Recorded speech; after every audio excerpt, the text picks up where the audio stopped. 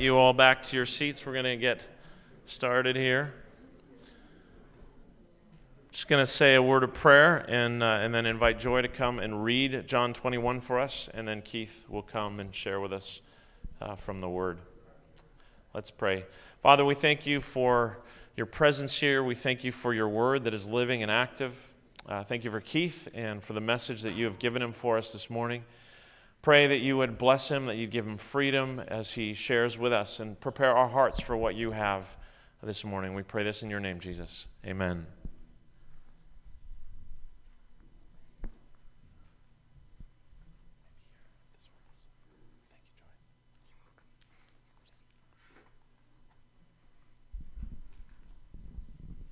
John 21. Afterward, Jesus appeared again to his disciples by the Sea of Galilee. It happened this way. Simon Peter, Thomas, also known as Didymus, Nathanael from Cana in Galilee, the sons of Zebedee, and two other disciples were together. "I'm going out to fish," Simon Peter told them, and they said, "We'll go with you." So they went out and got into the boat, but that night they caught nothing. Early in the morning, Jesus stood on the shore, but the disciples did not realize that it was Jesus. He called out to them, "Friends, haven't you any fish?" "No," they answered. He said, "Throw your net on the right side of the boat, and you will find some." When they did, they were unable to haul the net in because of the large number of fish. Then the disciple whom Jesus loved said to Peter, "It is the Lord." As soon as Simon Peter heard him say, "It is the Lord," he wrapped his outer garment around him, for he had taken it off, and jumped into the water. The other disciples followed in the boat, towing the net full of fish, for they were not far from shore, about 100 yards. When they landed, they saw a fire of burning coals there with fish on it and some bread. Jesus said to them, "Bring some of the fish you have just caught." So Simon Peter climbed back into the boat and dragged the net ashore. It was full of large fish, 153. But even with so many, the net was not torn. Jesus said to them, "Come and have breakfast." None of the disciples dared ask him, "Who are you?" They knew it was the Lord. Jesus came, took the bread, and gave it to them, and did the same with the fish. This was now the third time Jesus appeared to his disciples after he was raised from the dead. When they had finished eating, Jesus said to Simon Peter, "Simon, son of John, do you love me more than these?" "Yes, Lord," he said. "You know that I love you." Jesus said, "Feed my lambs." Again Jesus said, "Simon, son of John, do you love me?" He answered, "Yes, Lord, you know that I love you." Jesus said, "Take care of my sheep." The third time he said to him, "Simon, son of John, do you love me?" Peter was hurt because Jesus asked him the third time, "Do you love me?" He said, "Lord, you know all things. You know that I love you." Jesus said, "Feed my sheep. Very truly I tell you, when you were younger, you dressed yourself and went where you wanted. But when you are old, you will stretch out your hands, and someone else will dress you and lead you where you do not want to go." Jesus said this to indicate the kind of death by which Peter would glorify God. Then he said to him, "Follow me." Peter turned and saw that the disciple whom Jesus loved was following them. This was the one who had leaned back against Jesus at the supper and had said, "Lord, who is going to betray you?" When Peter saw him, he asked, "Lord, what about him?" Jesus answered, "If I want him to remain alive until I return, what is that to you? You must follow me." Because of this, the rumor spread among the believers that this disciple would not die. But Jesus did not say that he would not die. He only said, "If I want him to remain alive until I return, what is that to you?" This is the disciple who testifies to these things and who wrote them down. We know that his testimony is true. Jesus did many other things as well. If every one of them were written down, I suppose that even the whole world would not have room for the books that would be written.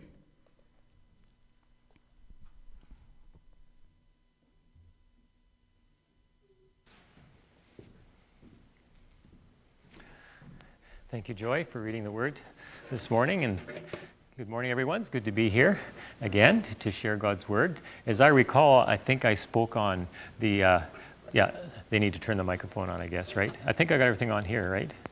Are we good here?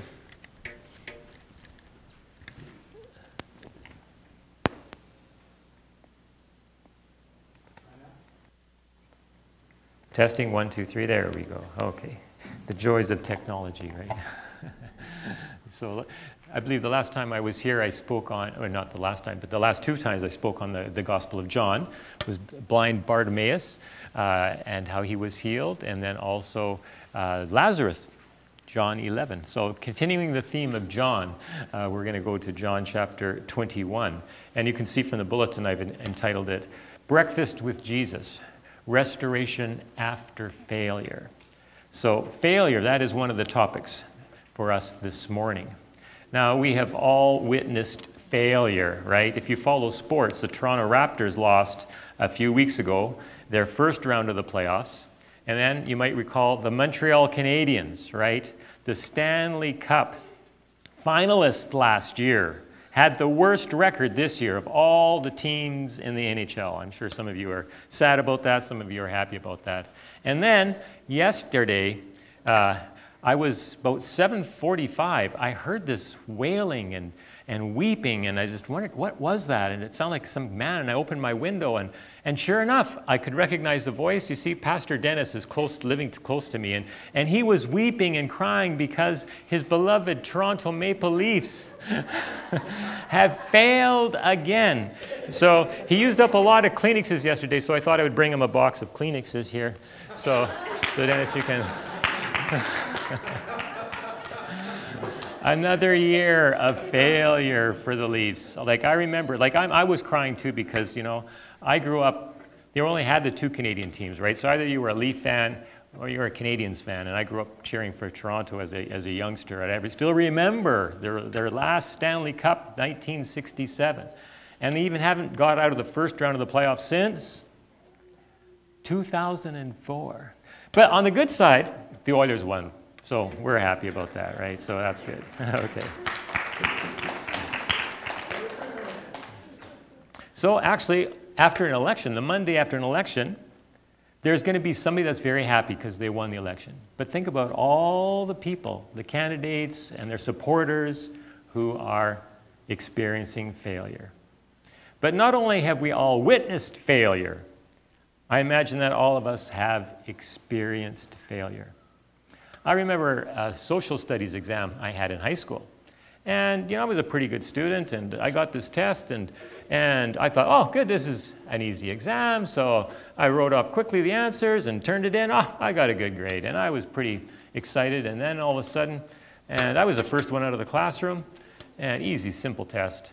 And I got the test back the next day, and I realized I failed the test. Couldn't believe it. Like, what? How's that? Like, the first page looked fine. The answers were good. And then I turned the page over, and there was another page to do. So I did not pass that test. Also, I took a course to become a car driving instructor. You can take a course for that, and I took a course. And then you have to take the test. And you have to be with the examiner, and you treat the examiner as if they were a student. And you have to go through the whole process of teaching them how to drive a car. And the first thing that you do in this test was to do a walk around. If you've ever taken driver education, you've probably done, or you should have done, a walk around the vehicle with your professor or teacher. And you have to explain about the different lights and the wheels and the tires, the good shape, and et cetera, et cetera. And for some reason, I forgot to mention one of the lights, either a signal light, I can't remember, or a brake light, and I didn't even get to finish the rest of the test. Failed right before it hardly even started. So go home, try again next time. And recently, I became a examiner for people doing speaking tests who are new immigrants to Canada, and I examine their speaking abilities. And in my training, the first client that I had, I was monitored by my supervisor, and I did actually terrible on the first time around and did not pass. But so I've experienced failure, and I'm sure all of you have as well. And some people have failed in family relationships. Perhaps it's been a marital failure or broken relationships with children or with parents or with siblings, and it's not pleasant. Some people fail at work. How devastating it can be to be fired from your job or to be laid off. I remember at one point I was selling and servicing software for lawyers. And I came into work in the morning, and all of a sudden I realized that all of my appointments were taken from me and given to my boss. And, what's going on? And my boss, oh yeah, sorry, I should have told you, but you're laid off. You can go home now. I overhired people, and I don't need you anymore. Anyways, we've all experienced things like that.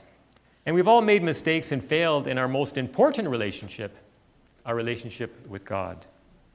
We have all failed and disappointed and grieved our Heavenly Father.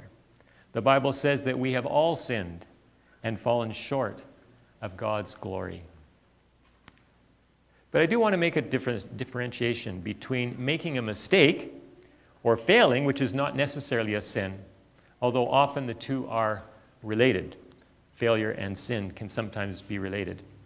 For example, if you have a child and they accidentally knock over their glass of milk, right? That's a mistake, right? That's not something wrong or rebellious.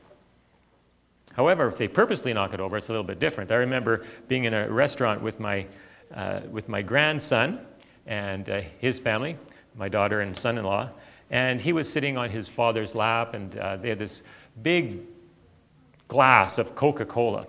And, a 2-year-old kind of gets bored in a restaurant sitting on his father's lap. And I actually remember distinctly seeing this look in my grandson's face.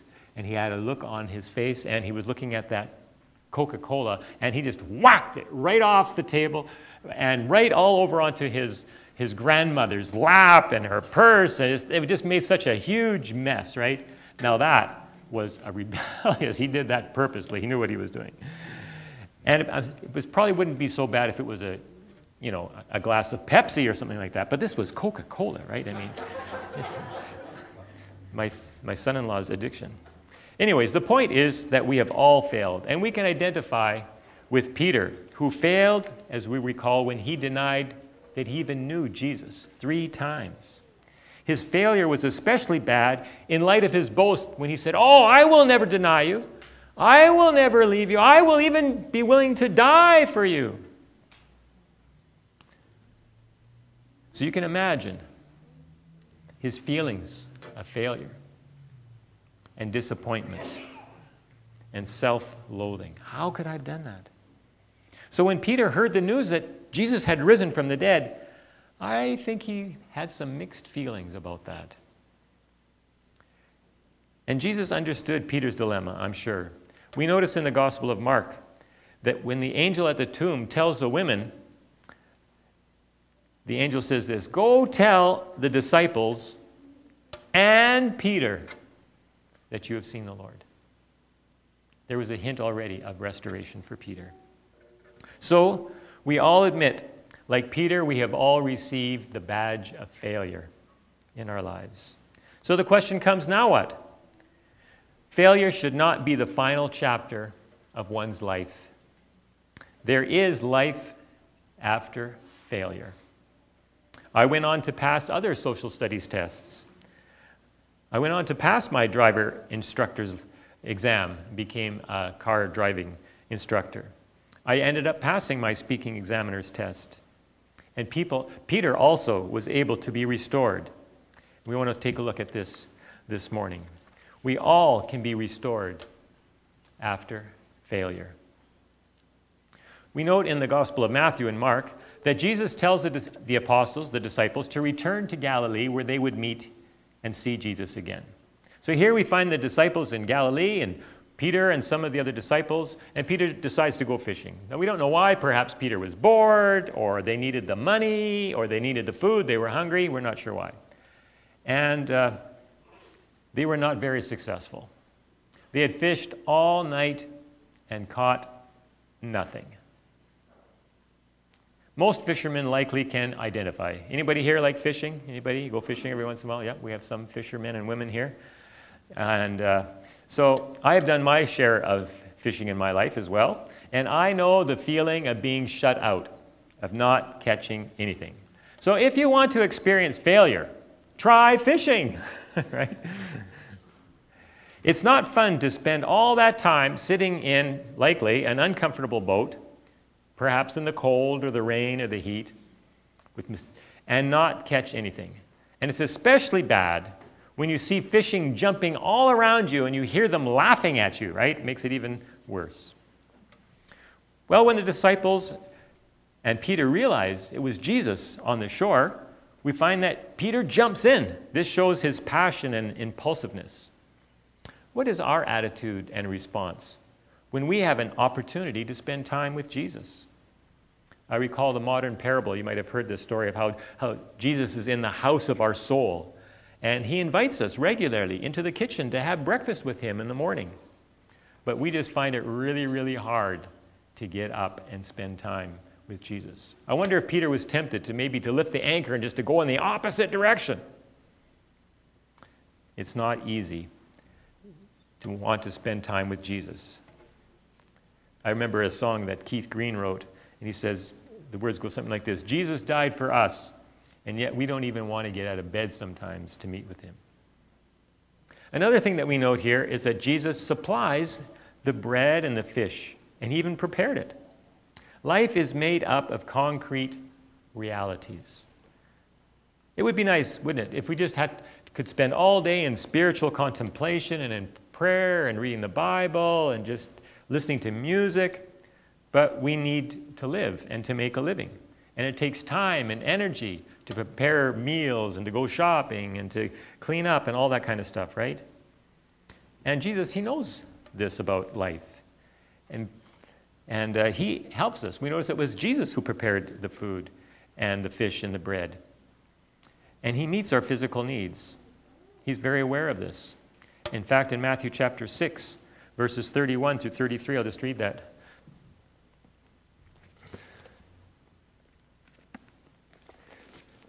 It says this: "So do not worry," Jesus speaking, "so do not worry, saying, what shall we eat, or what shall we drink, or what shall we wear? For the pagans run after all these things, and your heavenly Father knows that you need them. But seek first his kingdom and his righteousness, and all these things will be given to you as well. Therefore do not worry about tomorrow, for tomorrow will worry about itself. Each day has enough trouble of its own." So we see that Jesus will take care of our needs. I thought it was an interesting point here too, that Jesus also asked them to bring some of their fish. Maybe they had a great appetite, but we notice that it's working together. God doing his part, and we do our part as well. We plant the seeds. A lot of you are into gardening right now. We have to plant the seeds, right? Oh, nothing's growing in my garden. Well, did you plant seeds? It would help, right? But then God does send the rain and the sun to help things grow. So it's a cooperation. It's working together. In verses 15 to 25, we see the restoration from failure. Have you ever been confronted or corrected by someone in authority? This is not usually a pleasant experience. It's a rather awkward and uncomfortable moment for both parties. I'm sure this was an awkward moment for Jesus, and certainly for Peter, who was likely squirming and a little bit red in the face. The first thing we note in this awkward encounter is that Jesus does not refer to Peter by his name Peter, but rather by Simon. As you know, Jesus gave Simon the name Peter, meaning rock, but he had not lived up to this reputation as a rock. And Peter no doubt felt the sting of being called Simon rather than Peter. We also note that Jesus confronts Peter by a fire and in public, which was mirroring what took place the time that he denied Jesus. Peter had sinned publicly, so he was also corrected publicly. You know, it's never pleasant to be corrected, and worse when we're corrected in public. I remember one time when I was in school, and this one lady teacher, our biology teacher, she was quite a large, strong woman, and she had a reputation of being very strict, and she was. And when she walked down the hall, all the students just kind of parted and let her walk, gave her space, right? She'd actually would pick up people and actually lift them up and throw them out of her room. True stories. Anyways, our teacher had left for the moment, when I forget what class it was, and you can imagine a class of students that kind of get a little bit noisy when the teacher leaves. So anyways, she happened to be walking down the hall, and she came in, and we were all making this noise, right? And so she started to yell at us and to bawl us out, right? And actually, I made this mistake, and I just thought it was kind of like a little funny, what she was doing. And so I kind of smirked and had to smirk and laugh on my face. And then so she started to bawl me out, and that was not a very pleasant experience to be corrected and bawled out in front of all my fellow students there. But we see the main reason for this confrontation that Jesus had with Peter. Jesus wanted Peter to know that he was loved, and he wanted him to be restored. He wanted to be in a right relationship with him and to be restored to ministry. Not only for Peter's sake, but also the other disciples needed to know that Peter had been restored and that he had been reinstated and recommissioned as a leader. So there, as you can see, there were 3 questions. 3 times Jesus asked him, and these mirror the 3 denials. Before Jesus can be followed properly, the sins and failures in our lives need to be dealt with. Peter was reminded of his failure. We need to confront our failures, to learn from them, and then to move on. Some people are so wounded that they can't get over it or forgive themselves. They allow the defeat to shape them and to define them. Imagine Peter, rather than accepting this restoration process, continues to grovel in despair and self-condemnation, saying, "How can God accept me and trust me again? How can others respect and trust me? How can I respect and trust and forgive myself? I think I will go back to being a fisherman the rest of my life. I'm not cut out for this ministry thing. I'm afraid I will just fail again." I'm sure that Peter felt unworthy of being in ministry. He certainly realized that he was not being the rock-like leader that he thought himself to be. We've all failed the Lord in some ways. We likely have all done something that has disrupted our relationship with the Lord and would disqualify us from serving him. I recall a meeting of pastors that was gathered to discuss a disciplinary issue of a fellow clergy person. And one of the older pastors, who I greatly respected, commented, "All of us have failed and deserve to be disqualified for one reason or another. So we must be careful not to be overly harsh with this pastor who has fallen." Everyone fails and falls, but not everyone is willing or able to get back up again. There's a quote from a commentator and theologian, John Stott, that I'd like to read. He says this: "No matter how desperate our failure or how deep-seated our shame, God can forgive and renew us and then use us in his service. Failure is never final with God." And then he quotes another author who says, "You ask me what forgiveness means? It is the wonder of being trusted again by God in the place where I disgraced him." Jesus gives an offer of restoration. And he begins this process of restoration with a piercing question of the heart. He says, "Simon, do you love me more than these?" Jesus gets right to the root of the matter. Peter's denial was not just a sin of his tongue or a lack of courage. It was a matter of the heart. When Jesus says, "Do you love these more than me?" Some commentators think, well, is he saying, "Do you love me more than your friends here?" But more likely, he's saying, "Do you love me more than these other disciples love me?" This is likely the case because it was how he boasted. "Wow, no matter whoever fails you, I'm not going to fail you." So he's having to admit his failure of comparing himself with others. I'd like to comment a little bit on the use of this word love in this passage. There are 3 words in Greek for the English word love. The first one is eros. It's more the sensual or erotic aspect of love. Then there's the word agape love, and this is the highest form used of love, and it's the idea of divine love and the idea of will and purpose, and often involves self-sacrificing as well as affection. Then there's the word phileo, which implies friendship and fondness and affection. And both these words can be used synonymously, agape and phileo, and and both are used of God in different contexts and of people. But in this story here, we can see some of the subtle uses here. The first 2 times Jesus asks Peter, he uses the word agape. He says, Peter, do you agape me? And the first 2 times Peter answers, Jesus, I phileo you. Okay? And the third time, Jesus says, Peter, or Simon, do you phileo me? And then Peter, the third time, says, yes, Jesus, I phileo you. But he never does actually say the agape. And was Peter hurt? It says that Peter was hurt because he asked him the third time, right? As if to rub it in, like the 3 denials.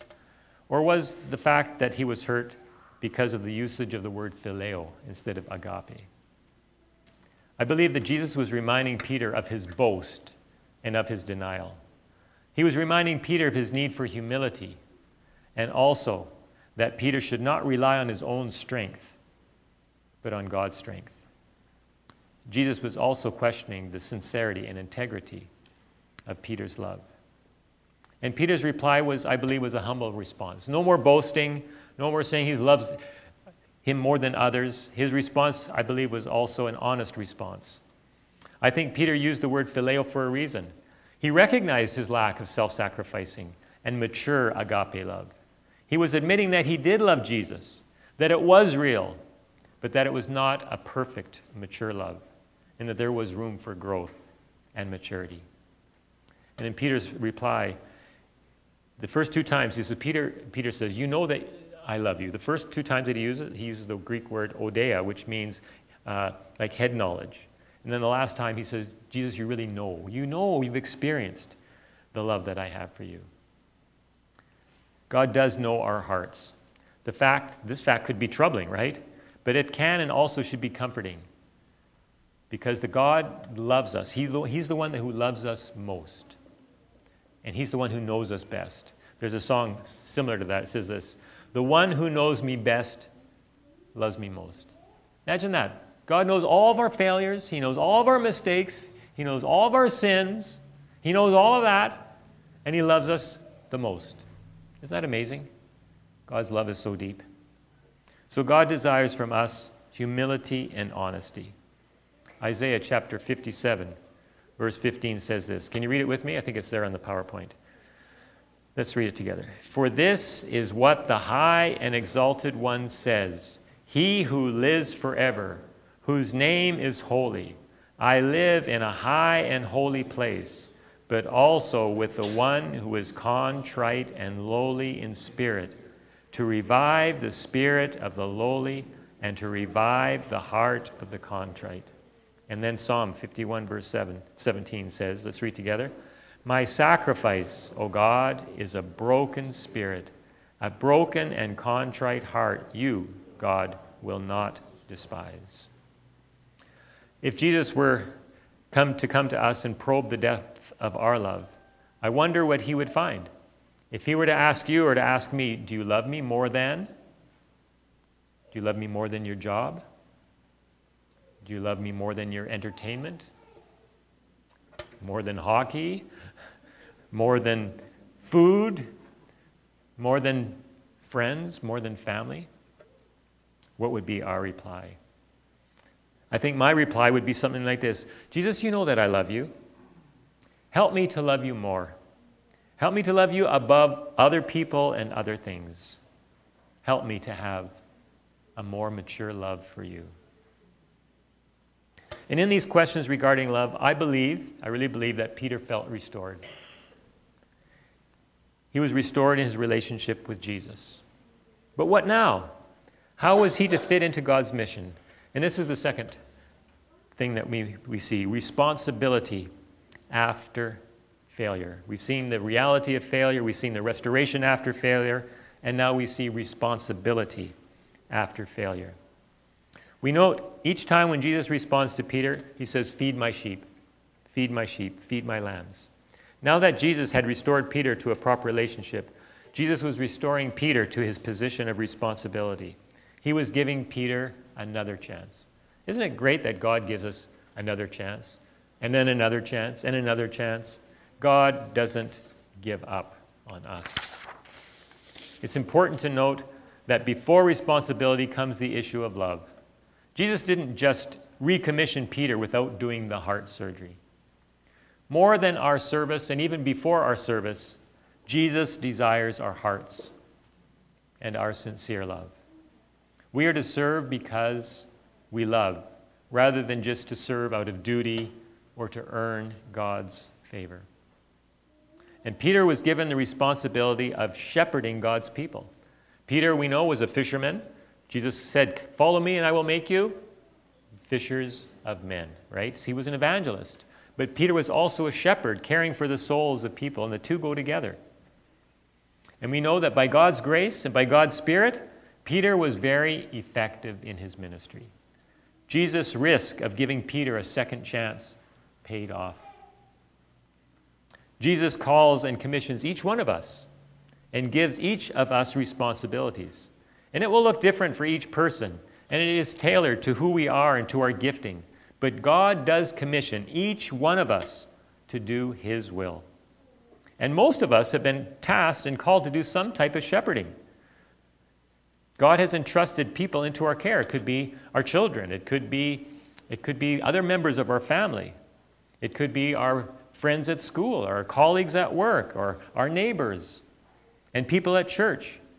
And we are to take our responsibilities seriously. Jesus is concerned with Peter, not just with Peter, but also with his beginning church. Following Jesus and loving Jesus means accepting responsibility for Jesus' people, the church. Commitment to Christ involves commitment to the church of Christ, and we are responsible to each other. It's not just the pastor. It's just not just the leaders of the church who are to shepherd. We are all responsible for one another. We are called to shepherd each other in the church. And following Jesus, we see also involves serving others and being willing to die for Jesus. Jesus showed Peter that if he were to fulfill his promise of loyalty, he would have to follow him, even to his own cross. Peter had said that he would follow Jesus anywhere. Back in John chapter 13, he says, "I will lay down my life for you, Jesus." And Jesus said to him at that time, "Where I am going, you cannot follow now, but you will follow later." That was in John chapter 13. And now he clarifies. He says, you know what? In those verses, people are going to take you, dress you, and take you where you don't want to go. And the early church leader, the early church leader Clement says that Peter was martyred in Rome under Nero in 64 AD. And they also said that he was crucified. And the tradition says that he says, "I'm not worthy to be crucified the way Jesus was. Can you crucify me upside down?" So I'm not sure if that really happened or not, but that's what tradition says. It has been said that we're not ready to live until we are ready to die. And we are to glorify God even in our death. In Philippians that you've been studying with Pastor Dennis, Paul says in chapter 1, verses 20 and 21, that it was his desire, Paul's desire, to glorify God in his life as well as in his death. We glorify God in our life by trusting and not doubting, by praising rather than complaining, by hoping rather than despairing. And we glorify God in our death by finishing well and being faithful to the end. In conclusion, in review, we've all experienced failure in various ways and forms. And like Peter, we have all failed and disappointed ourselves, others, and God. Satan does not only love to trip us up, but he loves to keep us down. And it's great to know that Jesus loves us too much to leave us in the despair of failure.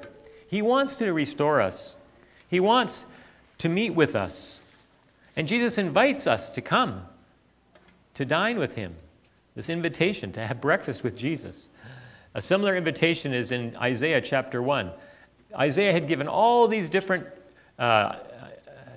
failures of Israel, listed all of them. It's a terrible, depressing chapter. And at the near the end, he says, God gives an invitation.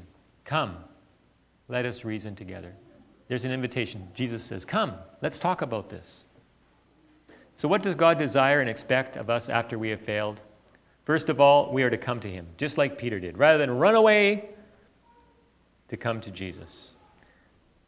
Rather than to ignore him, we are to run towards him. And Jesus desires humility and a contrite heart and honesty, to be willing to admit to ourselves and to God and to others that we have failed, and be willing to receive God's grace and restoration. We need then to have the courage, once again, to resume our calling and responsibility with renewed dependence on God's strength. And perhaps there's someone here today that actually needs to offer that opportunity for restoration to other people as well, perhaps members of the family or friends or neighbors, to say, I'm willing to offer that invitation to be restored.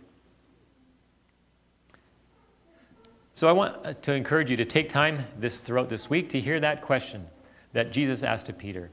Do you love me? And after we have a restored relationship with Jesus, we can listen for Jesus' instruction as to what he would have us to do. So just some concluding applications. The offer is there to come to Jesus, to be humble, to be honest, to accept God's gracious offer of restoration, to focus on the heart issue of loving God, and then to obey and serve out of love for God. Let's just take a moment of silent prayer as we reflect on these words of Jesus to us today.